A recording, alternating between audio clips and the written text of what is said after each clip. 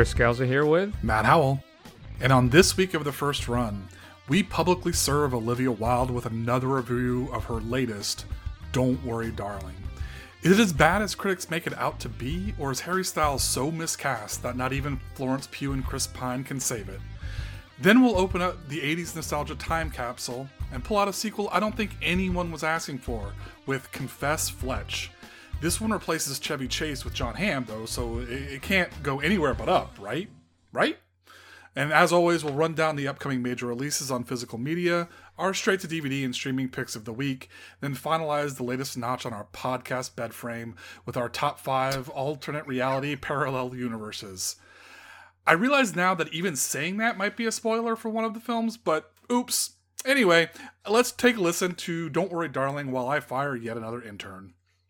Yeah, you didn't finish your story. Bill over here is probably one of the worst golf players. Peter, I'm not quite finished. Violet, where did you meet Bill? We met on a train. To Boston. Yeah. Cute. Yes. You dropped your ticket, and he bent down, picked it up, gave it to you, right? It is, yeah. That's how Margaret met Ted. And Peg, am I right in thinking that that's how Debbie McIntyre met her husband? Yes, I am. That's how they met. Yes, that's true. I'm jealous, honestly. It's such a sweet story. Yeah. Yeah. Isn't that funny the way it's coincidence? Incredible. There are only so many different stories that we're told. We're told what we remember until we try to remember things that they want us to forget. Like Margaret. Alice. No.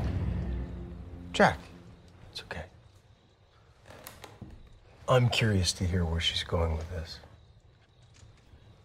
Frank is doing something to us. Ooh, Frank is doing something. That Frank, of course, Matt, is the aforementioned Chris Pine. So, Matt, what is Don't Worry, Darling all about? And then, of course, to stick with our format, I have a question for you. Of course you do. So, it's post-war America. It's the 50s. Things are booming.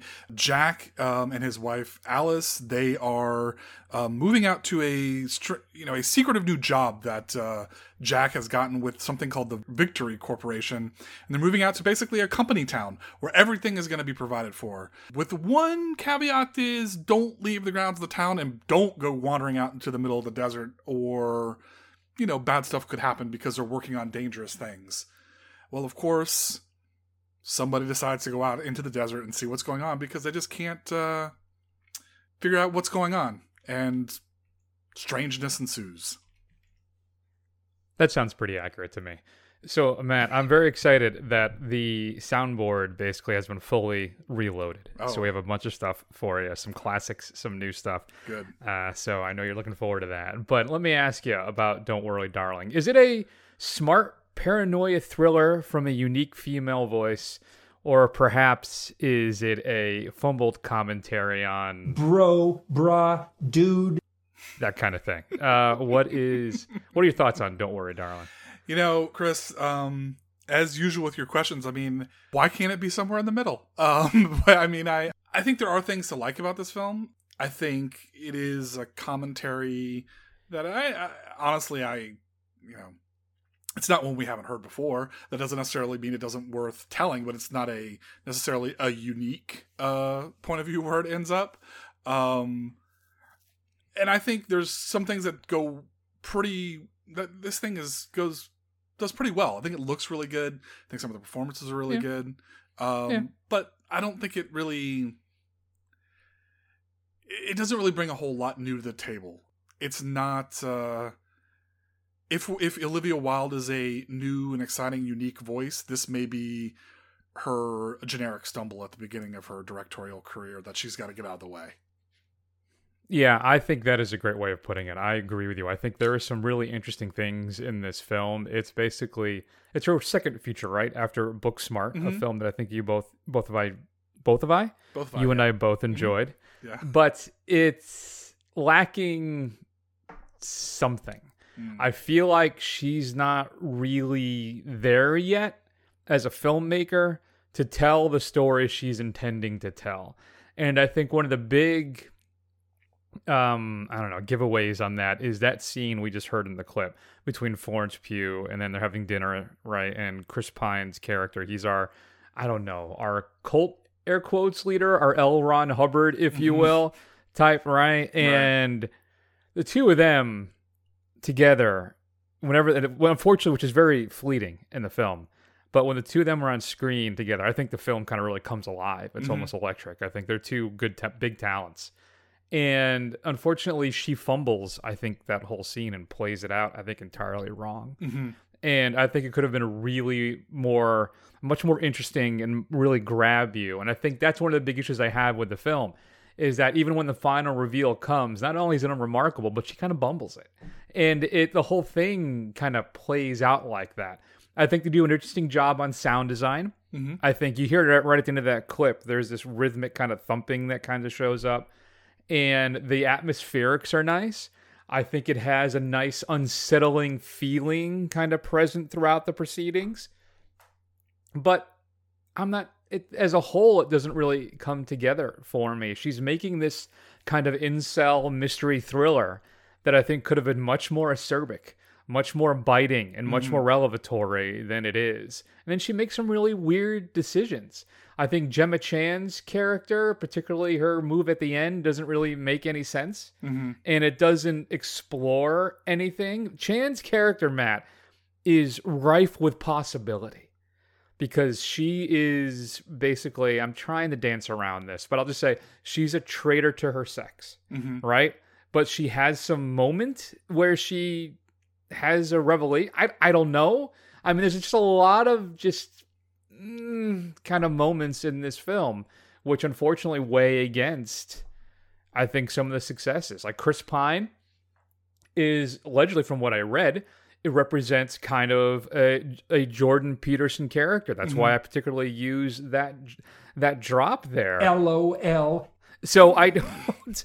There's just lots of weird little things like that I think she just trips over. Yeah, it's a very high-minded concept and I don't want this to come off as I'm defending them or anyway, but incels they're like a punchline joke. They're not like some group that's in any kind of power that anybody has to worry about. I mean, they're basically exist of online trolls, but mostly they're pathetic. So like the fact that you're trying to like make this commentary like there's this insidious thing going on, it just doesn't land as well as I think she wants it to. Maybe if she had changed the focus, something a little more, I don't know, maybe something more powerful in society that she could talk about, maybe that would be make it more impactful, or like you said, maybe it's just that she's not ready for these kind of high-minded sci-fi concepts as far as a filmmaker goes. I think it has some decent ideas, and I think like you said, it has its moments, and it looks pretty good. But I just think it's just I've seen a lot of sci-fi, I've seen a lot of head scratchers, and fortunately, this kind of falls in the middle of the pack. And there's other things too, like the earthquakes. Yeah, they're never explained in any capacity. And I don't know if they just serve as red herrings in the story. Because I try and, when you get the final reveal and everything kind of comes together, I don't see the allegory to those, like what those represent in any capacity. I don't. Yeah. And I don't know, would you have any ideas what those were? Because I couldn't find anything online. Was it... See, my thought was, and I'm trying to struggle to remember, but is it something like... My thought would be is that it was kind of... Again, spoilers, I guess, like upsetting the system, like something's being challenged in the system, or like she's questioning something. So it's like almost like you're upsetting this delicate balance where the whole thing is shaking. But I'm trying to stretch my brain if there were like specific incidents that like preceded those earthquakes. Because one of the opening scenes when they're having dinner together, they're making dinner in the kitchen. It happens. Yeah, and they're just. Having a moment together. I don't know. Yeah, I really don't know. I'm not sure what it could be. Your guess is as good as mine. Fair. So I don't know. Missed opportunity. Like lots of little, I think, things that are interesting. Like Wild, I mentioned this in an interview, which I thought was fun, is that like there are no moments of men receiving any type of sexual pleasure in the film. It's always the women. All right, which I think is a nice touch. But overall, it's just generally unremarkable. And I think really, if anything, it's Pine and, of course, particularly Pugh that makes this thing watchable. I think she hoists this thing on her back and really kind of delivers the film for us. It is, I mean, I don't know, it's not quite a Training Day scenario for me, but it swings and misses more than it hits, Matt. I feel for Don't Worry, Darling, for all its concepts, it just doesn't quite have the execution I'm looking at. I'm giving it a C+, probably mostly on Pew, and conceptually I like the idea. Mm-hmm. I just was hoping for a little more. Yeah, I think I would have to give it a gentleman's C. I think that's basically, it's a middle of the pack movie, so you got to give it the absolute middle of the pack score as far as a letter grade goes. That's fun. So I think I sounded more critical in our discussion, yet I had the higher grade. Well, you like Florence Pugh more than I do. Not that I don't like Florence Pugh, but you really like Florence Pugh. Yeah, I think she's great. Do we want to touch at all on Harry Styles? Or just want to leave well enough? You know, how many times you want to kick a... Yeah, I'd say we just move on. He's got some... Fair. I like some of his songs, you know. He's a dynamic musical performer. I'll give him that. All right. If you had a chance to see Don't Worry, Darling, it's currently playing in theaters all over the world. Shoot us an email at feedback@thefirstrun.com. Matt, coming up on physical media this upcoming Tuesday, October 4th. Not much. Going to be a short segment. I think, hopefully for a lot of people, we'll be happy to hear that. But also, the go-to resource that I always rifle through to pull the details was down. Like, I couldn't find any information. Ooh. So I had to go to an alternate resource. So I don't have a lot of detail for you, which would probably make you even happier. But let's talk a little bit about what's coming up. Particularly, Matt, it's really all 4K this week is what we need to be concerned with. So, and here's a big one. I wonder if Matt's going to upgrade this.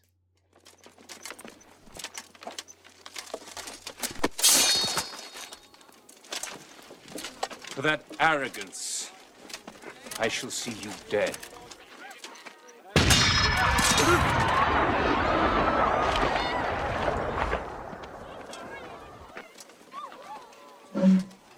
Yeah. All right, you primitive screwheads, listen up. See this?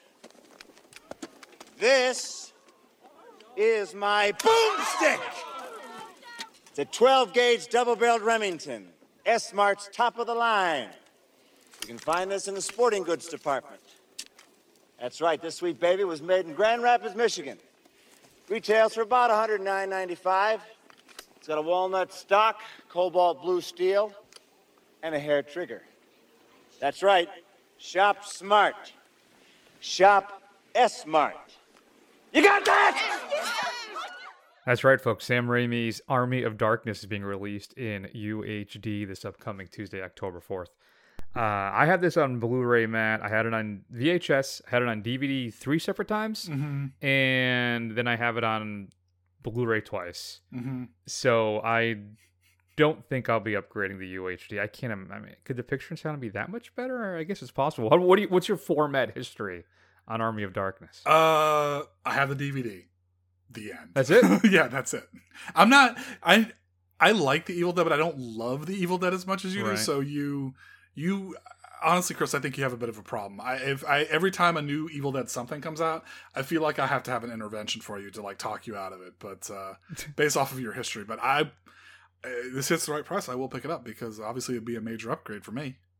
Yeah, absolutely. It is Shout Factory. Now, they had some super duper special editions, which included like a poster, an enamel pin set, and more. That's all sold out on Shout's website. So you can get a steelbook or a traditional release. You know, the first DVD I ever bought, and I still have it to this day because it was the first DVD I ever bought, I think it was Elite's release of The Evil Dead. First one I ever bought. I didn't even own a DVD player yet. And you just bought it, huh? Yeah. It's dedication. I think folks. I was at was it not Suncoast? What was the record store kind of tape place CD FYE? store back at? No, it was before FYE. Coconuts? No. Strawberries? It may have been. Strawberries? Maybe. And wasn't there a bananas too? I don't remember seeing any Coconuts? bananas. I don't know why. Maybe someone could tell us why old music stores were named after fruit for some reason. It's a good question. I bought it at Strawberry Shortcakes. No, but it was at the Westfield Mall in Meriden. I remember very clearly. I believe that's where I bought it. So it is an FYE. I think it's still there. It's one of the few FYEs left. Wow. I think the one in Manchester. Is that one still open, or is that closed? I haven't been to Manchester in years, so I can't say. It was still open the last time I was there. All right. Now, last time I was in Connecticut, I went to Newbury, and I hadn't been there in a long time, and I was very disappointed because they've pretty much their movie section is almost entirely gone. It was like there's really nothing there, and the used stuff too was really scaled back. It was very disappointing. It's a lot of tchotchkes. Yeah. Now, disappointingly. So that's what sells, man. That's what the kids want. What do they call them? The pops, the sub pops. Yeah, the Funkos, the Funko Pops. Yeah, that's it. Kids love those. So coming up, there's a French film called My Donkey, My Lover, and I. From what I understand, it's not a dirty movie. It's about a grade school teacher named Antoinette who's really looking forward to her break because it means sneaking off with her married lover and people's dad, Vladimir. When it turns out he's going on a hiking vacation to the mountains that his wife booked, she signs up too. Oh, that sounds like trouble. Also coming out is Ken Burns and Lynn Novick's The U.S. and the Holocaust, which I believe you can also stream on PBS right now, which examines the U.S.'s response to the Holocaust and how it kind of mirrors some of the stuff we're seeing today. I haven't watched it. I hear it's quite depressing. Matt, all just for you, there's a Blu-ray release of Picard Season 2. I know you like your Jean-Luc Picard's action scenes. Oh, man.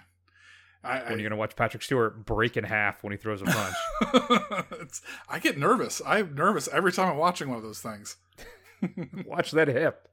What else coming up? I think HBO did this. It's not a documentary, but it's a TV show. It's a show about the rise of the Lakers. It's Winning Time. Mm-hmm. It's just, I believe, is this the one that broke up Will Ferrell and Adam McKay? Because I think that Will wanted to play the owner of the Lakers, and he went with Ferrell instead. You mean John C. Reilly? I'm sorry, I went John C. Reilly instead. Yeah, that one is out on HBO Max. I forget what it's called, but that came out a while ago. Is it something different then? This is something different, yeah.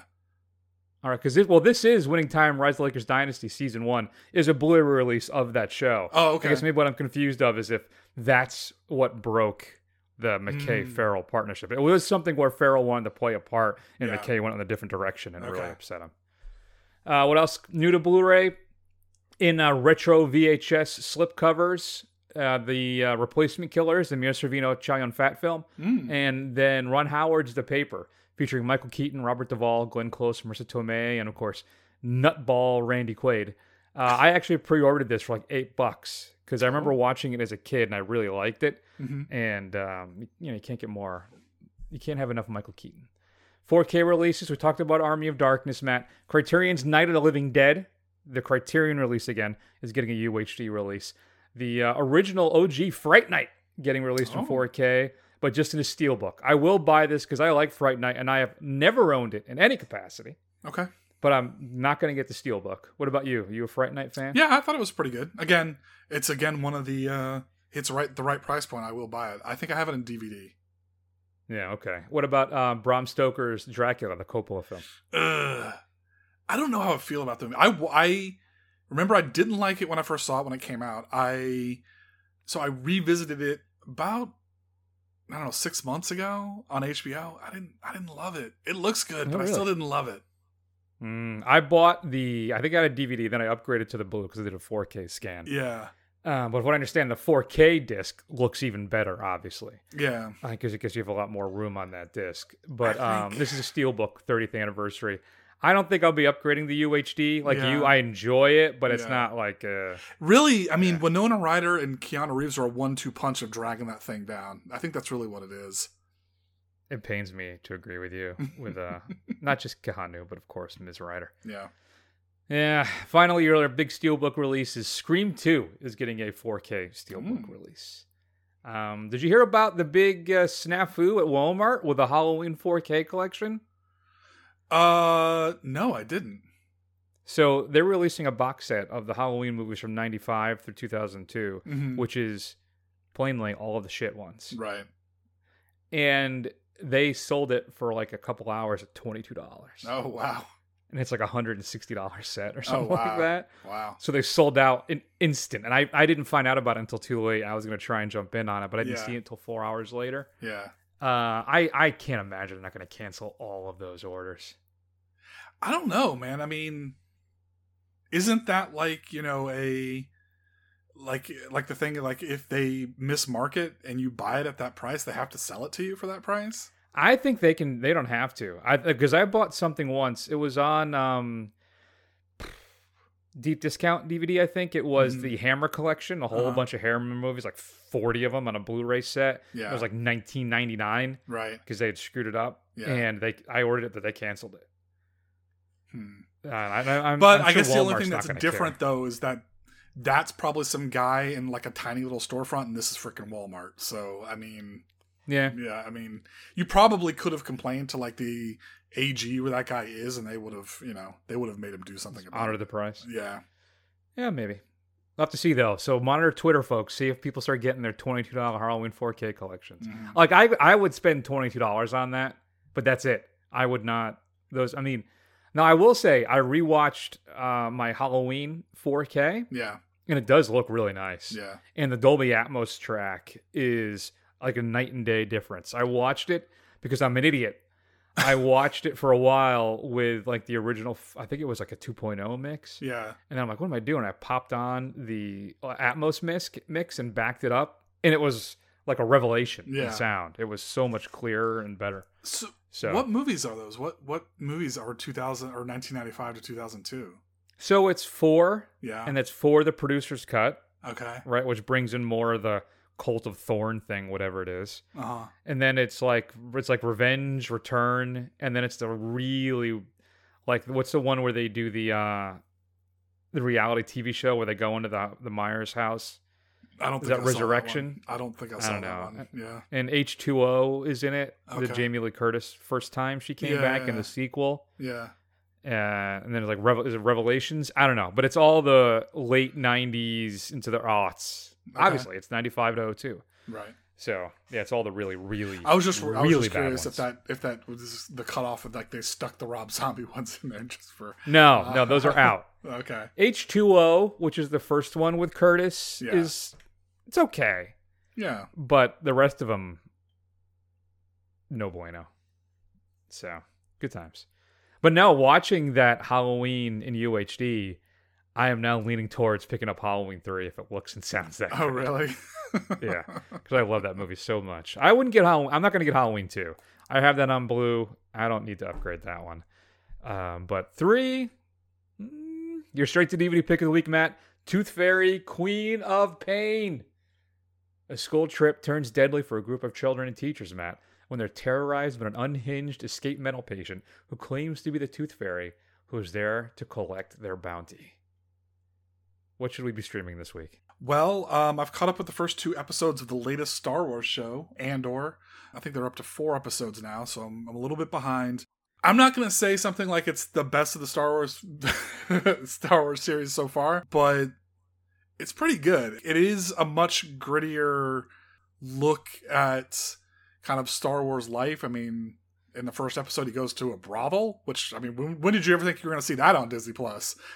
Hello. And, I don't know, I kind of like how it kind of drives a line between the fact that the rebellion, not all of them are such nice guys. They're not heroic, and you know, there are a bunch of killers and terrorists, depending on your point of view, and they certainly kill a lot of people. So it's an interesting take on the kind of underbelly of the rebellion. You had my curiosity, but now you have my attention. No, I heard pretty good things about it. It's not bad at all. I'm enjoying it so far.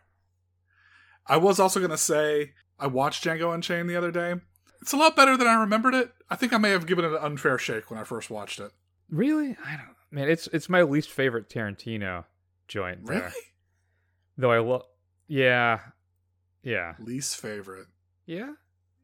Yeah. Well, look at his over. I mean, I think it's all really strong. And I'd say least favorite, I would give it like a B-. I think. Yeah, I think when we're looking back, I think we did give it like a B-, maybe even a C+. Mm-hmm. But I don't know. I think I'd have to go up a half letter grade or so on that one. All right, maybe I'll add that to my list too. Well, at least but that one. Yeah, no, I heard that one you've seen before, so you will actually watch it again. So that's true.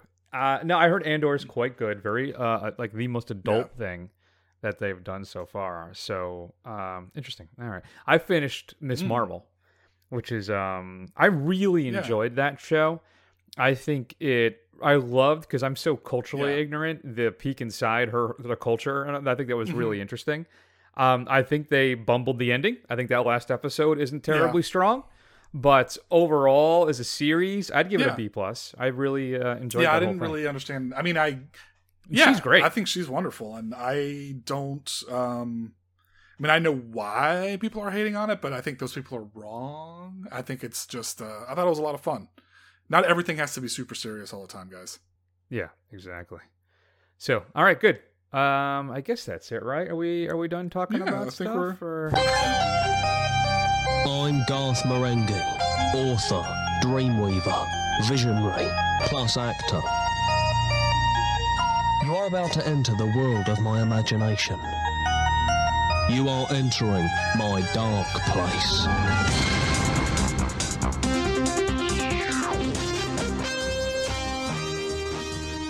I've been watching along with you, and it makes me sad that we're close to the end here. So, Matt has never seen Garth Marenghi's Dark Place, and as he has routinely refused to watch stuff I've recommended to him, he finally acquiesced and is going through Garth Marenghi's Dark Place, currently available on Amazon Prime.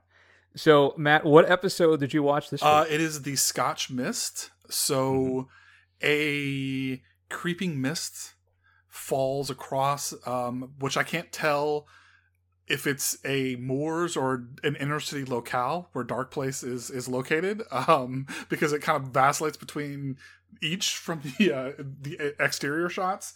But the mist contains the vengeful ghosts of Scottish warriors who are out to punish those English bastards for their bastardry, and Dags takes care of it, man. Dags takes care of it.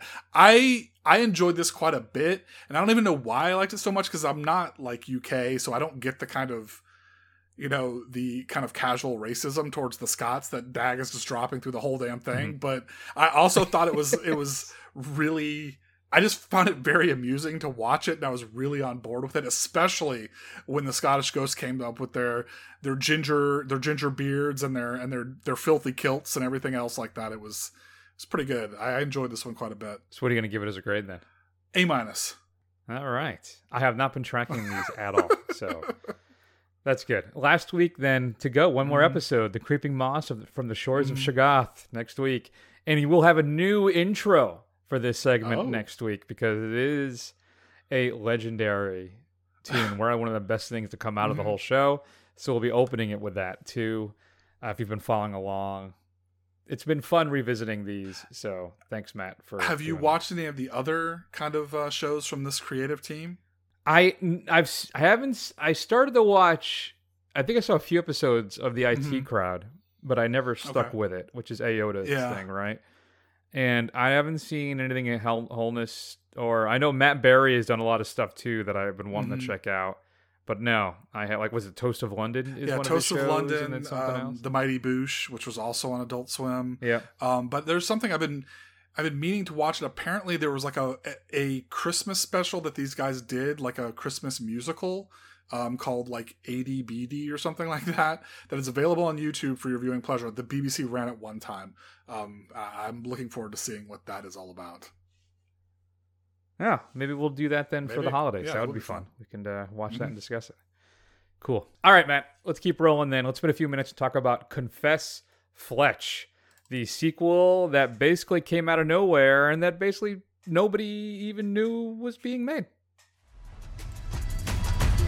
My father's paintings were stolen. The Picasso was appraised at $20 million. Well, that hardly seems worth stealing. You're not a detective. But I was an investigative reporter. It's an occupation that's been cheapened by the digital age, like president. Earl Maurice Fletcher? They caught me in the middle of a yawn. Can you imagine that? Who killed this young woman? I think the victim interrupted an art theft. Your fingerprints are on the murder weapon, and someone matching your description was seen with the victim. Come back with me to police headquarters. I get it. You want my help? Okay. Hey, guys, this is the way we can call in a coffee order. I'd kill for a macchiato. Not literally. I looked into your criminal record. And? You're a bit of a shady character, Mr. Fletcher. But I am adorable. Yeah, but that trailer isn't. I had started to hear some good things about Confess, Fletch, Matt. I did. And I'm like, let me watch a trailer for this thing. And I watch a trailer and I'm like, oh no. That is a bad trailer. That movie isn't remotely funny. Did you watch the trailer at my order? I did, but after I watched the movie. So probably didn't seem as bad to you because you knew the context. Yeah, of and I think gags. you know the context of some of the gag, and like if you knew what you were looking for, it basically lays out everything you need to know in the trailer. Yeah.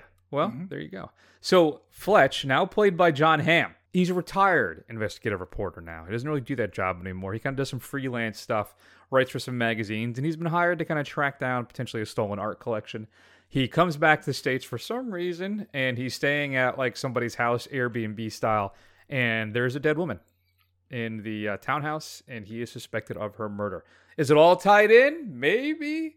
And that's pretty much Confess Fletch, Matt. And I'm going to say this right out of the gate. Confess Fletch is probably the funniest film I've seen this year.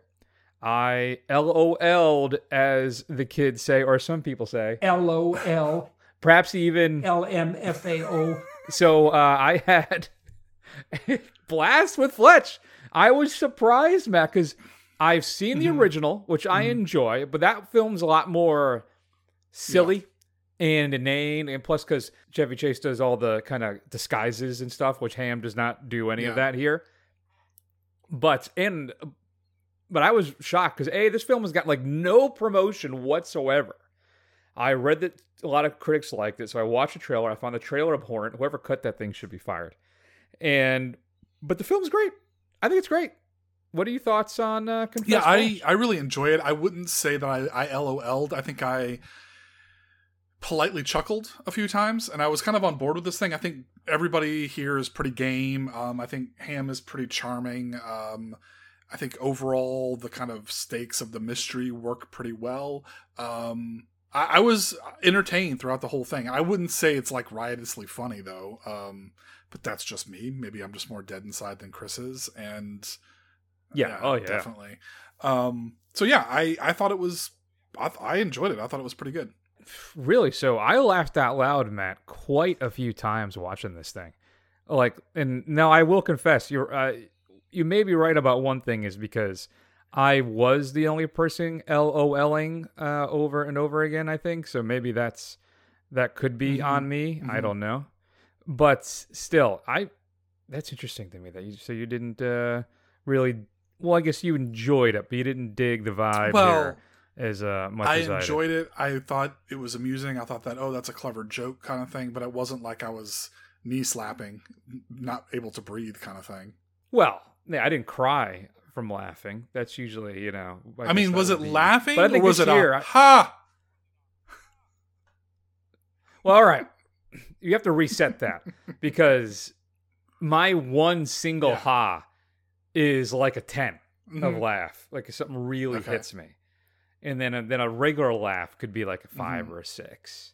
But the single ha, that usually means I found something hysterical.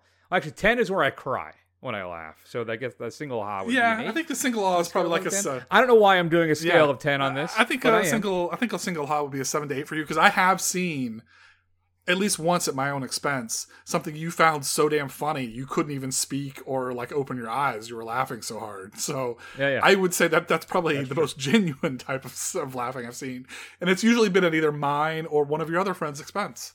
Oh, absolutely, sure. Yeah, that's how I roll. So listen, I think one of the smart things here is that Hamm does not do Chevy in this film at all. He brings his own vibe to it. I think it's very entertaining. You almost kind of forget how handsome Hamm is, right? And how big his jangle is. Though the movie makes a point to tell you that. It does.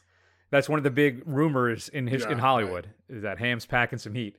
But I think Mottola smartly leans into Hamm here. And I think he's subtly very... I originally wrote down the word brilliant, but I think I'm being a little hyperbolic there. I think he's sardonic. I think he's charming, and he's mischievous. And I think that Hamm if this thing had gotten a proper push, could have a real franchise on his hands here. Maybe it's an HBO Max thing, though I will say that this, I guess, is getting released on, was it on Showtime at some point? It's going to be on October 28th. It's going to premiere on Showtime, which is a damn shame.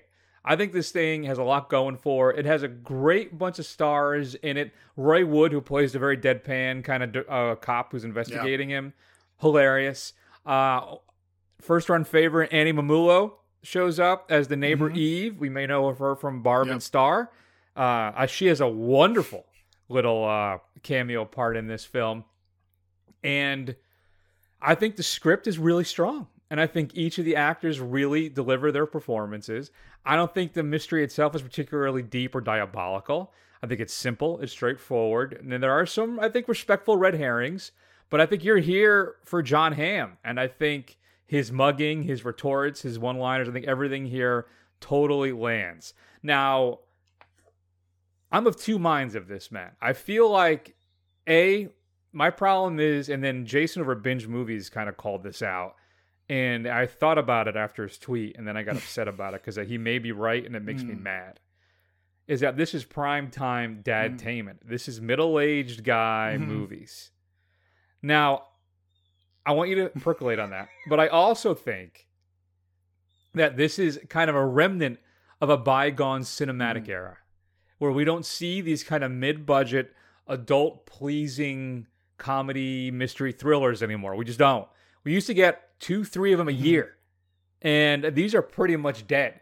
And I think that the lack of promotion on this film proves that, but there's still a market for this stuff. I really think so. So what do you think about that, Matt? Is this prime dad-tainment? Is it kind of a memory of a bygone era? Am I just being too nostalgic, middle-aged white guy? I mean, what's going on? Yeah, I guess I could see yes. It's prime dad-tainment. I mean, I think this is in the same vein as Knives Out, right? I think that's Knives Out. That's the audience Knives Out was shooting for, right? That's the tone it was shooting for. Yeah. Are we still getting the sequel for Knives Out this year? Or is that next year?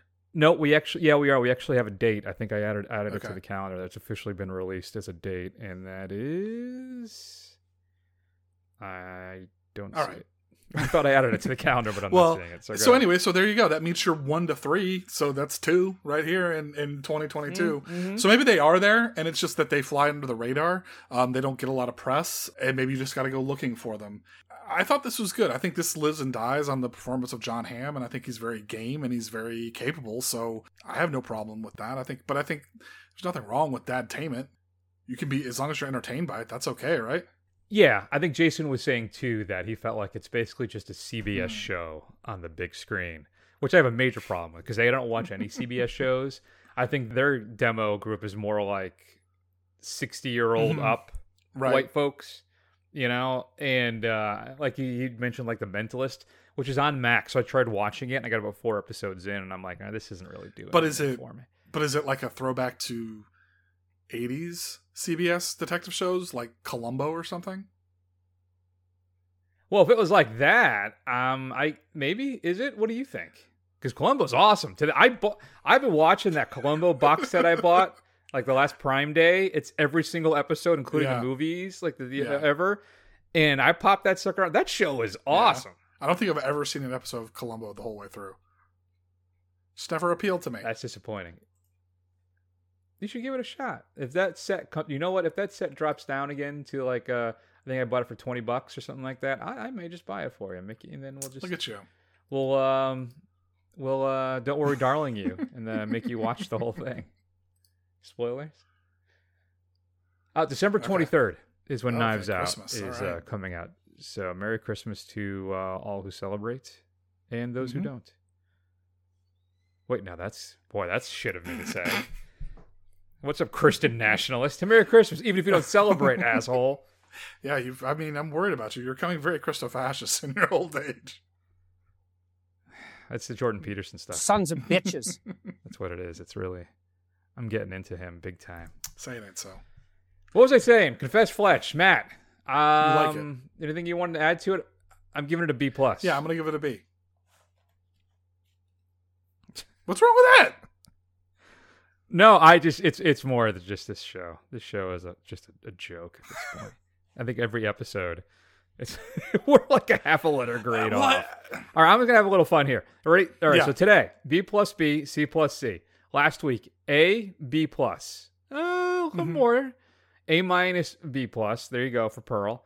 D's across the board for Pinocchio. Barbarian, A for me, A minus for you.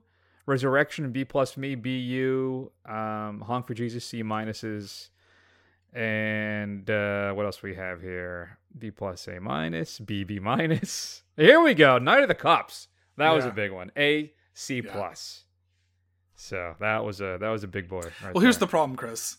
We're of similar age, of similar backgrounds. We grew up in basically the same area. We had this work in the same kind of socioeconomic, workplace, right? So I mean, we probably have a lot of similar tastes. You like college football, though.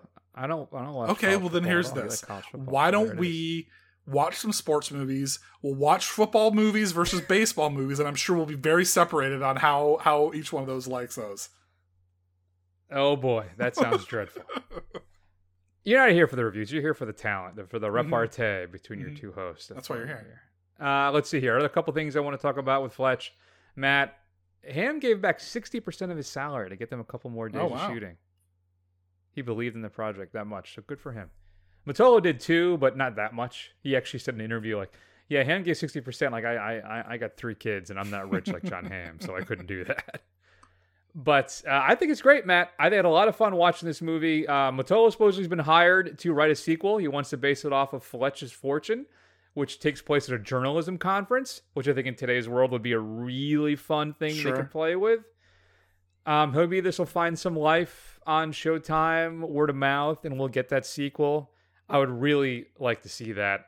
Would you be up for a sequel? Yeah. Is there enough there to pull you in for another film? I think so. I mean, obviously this is apparently a series of novels, so I guess there's however many there are, there's that many that you could pull from. There you go. All right, folks, get out there. Go see Fletch or Confess Fletch while you can, and make sure you check it out on Showtime. Who owns Showtime, really? Just maniacs who get suckered in by their cable company to get the premiere package, and they get all the like my mom. My mom's that way. She has I pay about $280 a month for my cable, and I can watch HBO Guam. It's insane. What are your thoughts on Confess Fletch? If you haven't seen it, go see it. If you have seen it, feedback@thefirstrun.com. Matt, I feel like I dropped the ball on this alternate realities thing because I came up with a bunch of interesting ones, I think, but I'm not. Sorry. What the hell's that? My phone, my ring was making noises here. I fixed it. That's weird. Good for you. You know what I have that I have not used yet? It's like a purchase. I don't know. I got it because I was all excited about it, and I haven't used it in any capacity. Is my Star Trek communicator Bluetooth phone? Man, why aren't you walking around talking on speakerphone on that thing? You would think I would be. Let me see if we can get it to hold on. Nice. That is pretty cool. And the speaker's not awesome because I couldn't play music through it, and it does play a little. Let's catch that. Voice command. Oh wait, no, not that. This is some really good radio right here, man. I'm trying to get. All right, fine, whatever. Kirk out. All right, let's go ahead, Matt, and talk about our favorite. Ooh, you know what? Star Trek may even make my list in some capacity. Way to blow the show, Chris. Alternate realities. Let's talk about it. I know. You'd almost forgotten I work here, but I swear I was out all night toying with ideas for the fashion show, and I've really hit on something, you see. What?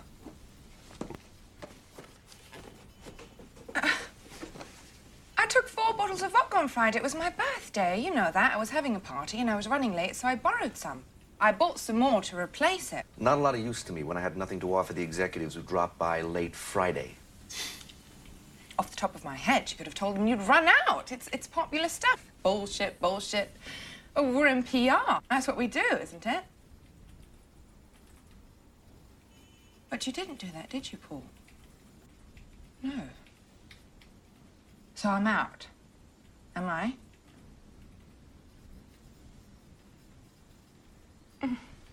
Well, this is just perfect. Congratulations. You've wanted me out for ages. Now you've done it. Very well done. Very well done. Gwyneth Paltrow's English accent. I didn't realize how thin her eyebrows in that movie was, man. The 90s were crazy. Man, that is a clip from Sliding Doors, a film that I loved. It's the big romantic in me. So basically what happens is Gwyneth Paltrow's character, she's on her way to work, and she gets up to the train, and she misses it, and the doors close. So the movie takes two divergent paths. And what happens if she makes a train? What happens if she doesn't? Right? And it's see how her life changes. And I always like Sliding Doors, so I wanted to give it an honorable mention. Okay. So there you go. I will. You ever finished Sliding Doors? I don't know. I've seen Sliding Doors. I remember a young woman that I was casually seeing made me watch it. I thought it was okay. Yeah. I didn't love it. Okay. That's fine. I think that's what the Anky Panky. I think that's what ended the budding relationship was. She loved it, and I was like, it was okay. That was it. It was over right then. I think we do need more stories of Matt and his time as goddamn sexual tyrannosaurus. We should get into that more often sometimes. All right, Matt. I'll go first. I'll give you the ultimate number one. I'm gonna go number 5. It's a subtle thing, and I want to state too that none of these, maybe one or two of them, are realities that I'd want to live in. Okay. All right. They're just the ones I found the most interesting. And for me, it's going to be probably one of our, if not our favorite horror film of the past 10 years. Because it's such a small little detail. But in it follows, there is a makeup shell case that's also like a phone. And it just, that single thing establishes that we're in this weird kind of alternate reality of that film. So it's just a small little touch that kind of makes you look at the whole film a little cockeyed. And I love that touch. So it follows my number 5. Yeah, that was a weird, that really threw me for a loop because it's like you're thinking it's like early 90s, the whole time. And then it's like, yeah, that shouldn't be there. Well, I don't get it. What's going on? All right. So my number 5 then, I struggled with this a little bit because a lot of these, when I was trying to research it, it's a lot of time travel, and I didn't really want to do time travel. But I did do this one, and that's what I'm going to call Live, Die, Repeat, a.k.a. The Edge of Tomorrow, where basically it's a great one. It's the future. Aliens have invaded Earth, and they are steadily kicking humanity's butt. It comes to find out that a army captain is pressed into service, and he is killed and gets some of their blood on him, and it allows him the power to reset the day every day with all of the previous knowledge, and he uses that to try and defeat them. Really cool film, really criminally underseen when it was out in the theaters, but cult classic, guys. If you haven't seen it, it's Tom Cruise at his sci-fi best. Yeah, Edge of Tomorrow is great, and I'm disappointed I totally forgot to include that on my list. So that is a great pick, Matt. Thank you for bringing that up. My number 4, then, is the OG Matrix. This is pre-Matrix. We did a marathon on Russian films, a year ago? And I'm going to go, then, Matt, with World on a Wire, where you have people working on a simulation world to kind of keep people occupied or whatever, right? Because these people live in a simulation. So they're these people who are actually working on that simulation. Except, Matt, they're in a simulation as well. And I don't know why that. It's kind of a cliched move at this point, but when you factor in everything that's going on in Russia at the time, or I should say the Soviet Union at the time the film was made, it's really fascinating. I believe it was my favorite film of our marathon as well. So, that and Stalker man, was good. Boy, 2 just brilliant films. So, so World on a Wire is my number 4. Just all the little weird kind of touches and how you're kind of questioning everything through the whole thing. And wow, look at them working on this other reality. These people are crazy. They don't really see what's happening, but the whole time you're in it too. So good stuff. All right. So my number 4 then is one of the, when you think of 90s underground movies, or at least kind of cult classic movies, this one kind of immediately leaps to mind. And it's Dark City. So basically a guy wakes up accused of committing several murders, except he has no recollection of actually doing this. And he's kind of trapped in this techno-industrial city where it's always nighttime, and he's being pursued by these kind of otherworldly kind of creepy dudes in suits called the Strangers. Kind of a weird film. I won't kind of spoil anything else for you, but it is kind of one of the early kind of 90s attempts at an alternate reality.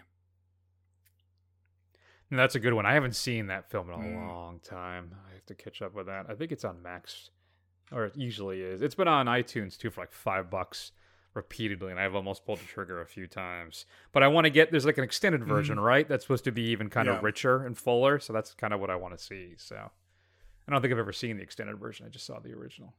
So my number 3 then, we don't really get a peek inside this universe, I don't believe, but we know it exists because one of the characters shows up in Into the Spider-Verse. And of course, that is Peter Porker, the Spectacular Spider-Ham.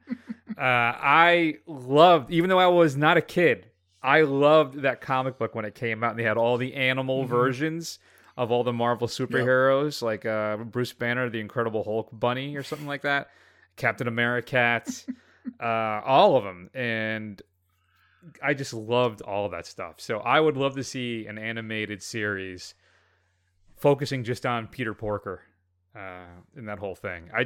The fact that it exists in the MCU proper is amazing. I think it's wonderful. So, all right. Yeah. My number 3, then I kind of vacillated on which Christopher Nolan film to put on here, but I went with Inception. Essentially, the other reality that they're messing with is inside your head. It is the dreams. Has one of the, still, I've said it many times in the show, craziest fight scenes I've ever seen, and it is fantastic, that fight scene. And then, of course, you've got the ending, whereas is it dream or is it reality? Chris, do you see the top wobble or don't you? Where do you land on that one? Yeah, that's interesting. I think it does fall, because it does wobble just a little bit at the end, right? Before it goes black. So, yeah, no, I think they're in the real world. I'd like to give them a happy ending if I can, within my powers. So, what about you? Yeah, I think it falls too. I think that little wobble, I think, is gives it away for me. There you go. So, my number 2 then is I guess it's technically like a reboot of a franchise. Okay. So, in 2009, J.J. Abrams reboots the Star Trek series. And it's now affectionately known as the Kelvin timeline. So what happens is, what I love about it, Matt, is that it doesn't impact anything that we've seen before, right? All the Shatner stuff still happens.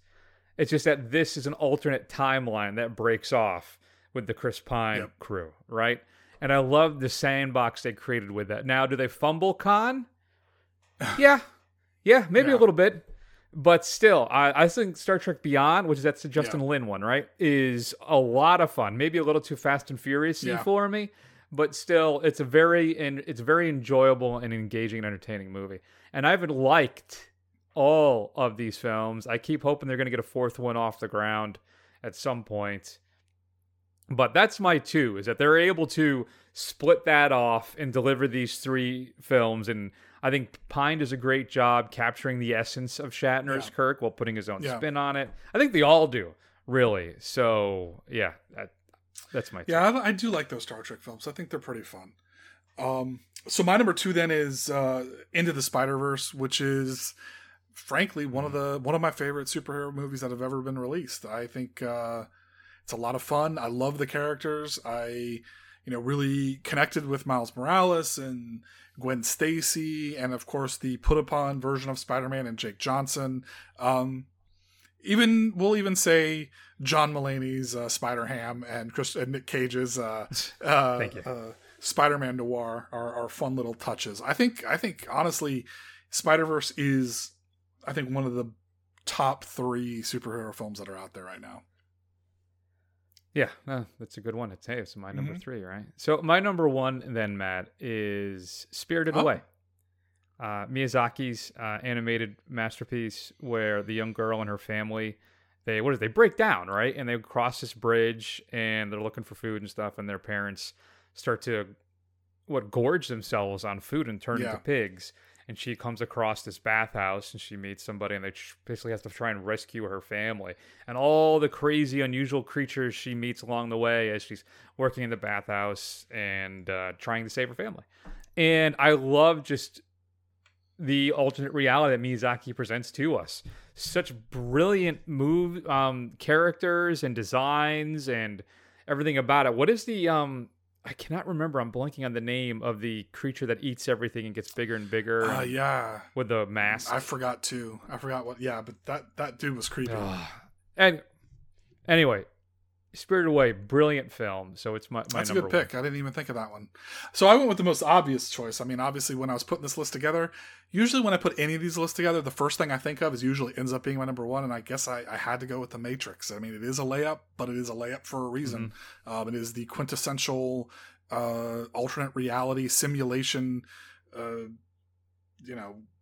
film that everybody kind of thinks of. And it's the one that kind of established these kind of films going forward. So for better or worse, but that first one is still a solid piece of filmmaking. Ignore everything after. Yeah, no, it's excellent. So do you have any honorable mentions? Yeah, Interstellar, Tenet, The Truman Show, The Village, which is not a great movie, but I think it could have been a lot better than it was. And then I guess, are we thinking Everything Everywhere All at Once is a alternate reality film? It's on my honorable mention list, okay. yeah. So I would also add, did you say Tenet? Yeah. You did. You just did, right? I would say, what else? We talked about that. Event Horizon. I like they treat hell as an alternate dimension and not like as a supernatural kind of place. I think that was kind of a really interesting idea. And then Doctor Strange's Paint Universe in the Multiverse of Madness. The Paint Universe was crazy to me, and I think it was really smart and fun. And then finally, I would say Coraline. When she trans over to the shadow, whatever it is, dimension. And I love Coraline. So that one, that had to get an honorable mention for me as well. What are your favorite alternate realities in films or alternate reality movies? Shoot us an email at feedback@thefirstrun.com. We'd love to hear from you. Matt, what are we going to be discussing next All right, so week? looking at the schedule, we have Smile to kick off spooky season, or Blonde. I don't know if that means both or either or. We will let you know. And then our Werewolf Marathon kicks off for spooky season with the original 1941 version of The Wolfman.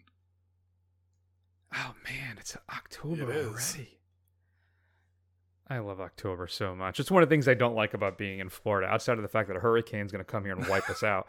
I love October. I have my UHD set from the Universal Monsters. So it's Frankenstein, Dracula, Wolfman, and Invisible Man, Mummy. I think it's one Creature of from the the other. Black Lagoon? I think it's Invisible Man. Okay. It's Invisible Man. The Mummy's not in that one. I love the Mummy too, which is too bad. Is it that one? I can't remember now. I'm gonna look in my collection real fast, Matt, and see what it says. Got a lot of good radio. Invisible Man. Lots of great stuff today. So, yeah, I'll be busting that sucker out. Yeah, I haven't watched the original Wolfman since it was like on Channel 56. It's sad. I might be older than you for that. Every Saturday they would do monster movies on 56 in the Saturday matinee. Sometimes it was Godzilla, but like that's how I watched Dracula, Frankenstein, the Wolfman, Abbott and Costello too as well. Did I even call it Monster Vision? Was that USA? What was Monster Vision? Anyway, enough nostalgia today. Let's wrap up the big show, Matt. Check us out at thefirstrun.com. You get an archive of all the shows. There's a report card, and there's more. Actually, Matt, we have started the Spotify page of the show is live. So even though they can get the podcast there, I'm going to start adding content to it, like making mixes of my favorite scores, that kind of thing too. And because last week we talked about Matt was going to create for me a indie rock, but a guitar rock kind of mix, and I did put together my Frank Black and the Catholics mix, so that is actually on our Spotify page right now. And what else? YouTube, Twitter, Instagram, Facebook. Do a search for The First Run. Scroll. Head over to Apple Podcasts and give us a review to help other people find the show. And I guess that's it. So we're going to go ahead and take an extended break. Matt, pray for me. Make sure that the First Run HQ survives the next few days as Hurricane, is it Ian or Ian? I don't know. I'm going to say Ian.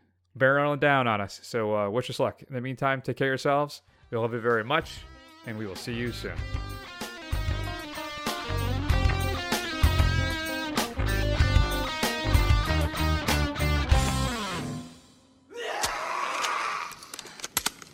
Yo, she bitch. Let's go.